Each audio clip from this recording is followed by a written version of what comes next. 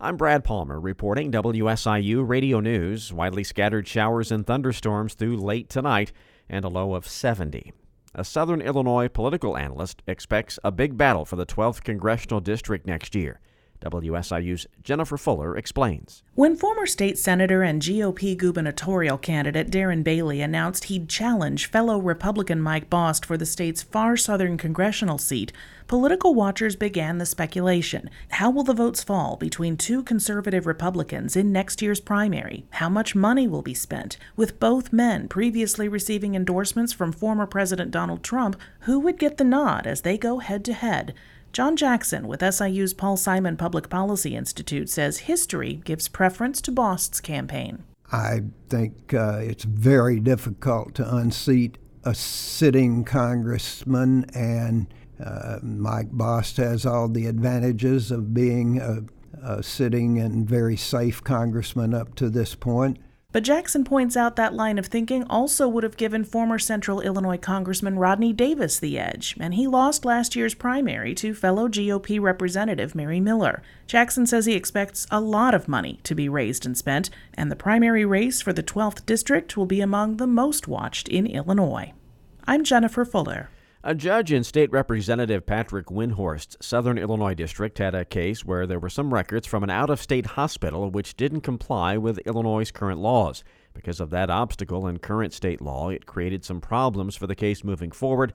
Because of the situation, Windhorst, a Metropolis Republican, sponsored legislation which would make the process easier, and recently, Governor Pritzker signed the bill into law. The bill was written to prevent that by widening the scope of who can certify the records while still maintaining the safeguard that the records are certified by someone who can attest they are a full and complete record.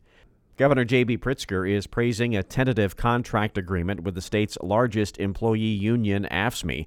The current contract expired at the end of the fiscal year on June 30th, but the governor says a deal was reached in the early morning hours of July 1st. We're pleased. We have great state workers in the state of Illinois. They do terrific work for the people of Illinois, and it's important that we reach an agreement and one that is mutually satisfactory, both for the workers of Illinois, the state workers, as well as for the taxpayers of Illinois. Details won't be released until AFSCME members review and ratify the deal. The current contract will remain in place until that happens.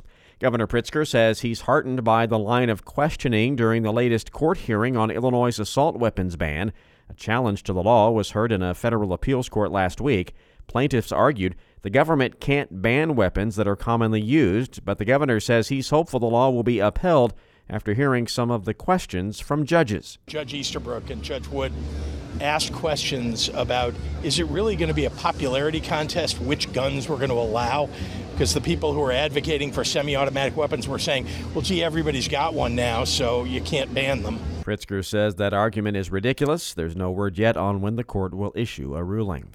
Senator Dale Fowler and Southern Illinois Chambers of Commerce are bringing the Southern Illinois Made Expo back to Marion this month. Leah Lerner has more. The Southern Illinois Made Expo showcases a wide range of vendors offering unique and locally based products, services, and destinations, all while raising funds for local charities. This year, all proceeds from the expo will benefit Veterans Equine Therapeutic Services, which is operated through the Specialized Equine Services at Giant City Stables. The nonprofit organization is dedicated to providing therapeutic horseback riding for local veterans with mental, physical, social, emotional, and cognitive disabilities. In a recent release, Senator Fowler stated that everyone involved is excited to bring more funds and awareness to the important work being done by the veteran-focused organization. You can help by attending the event on July 22nd and 23rd at the Pavilion in Marion. More information is available on our website or at simade.org. I'm Leah Lerner.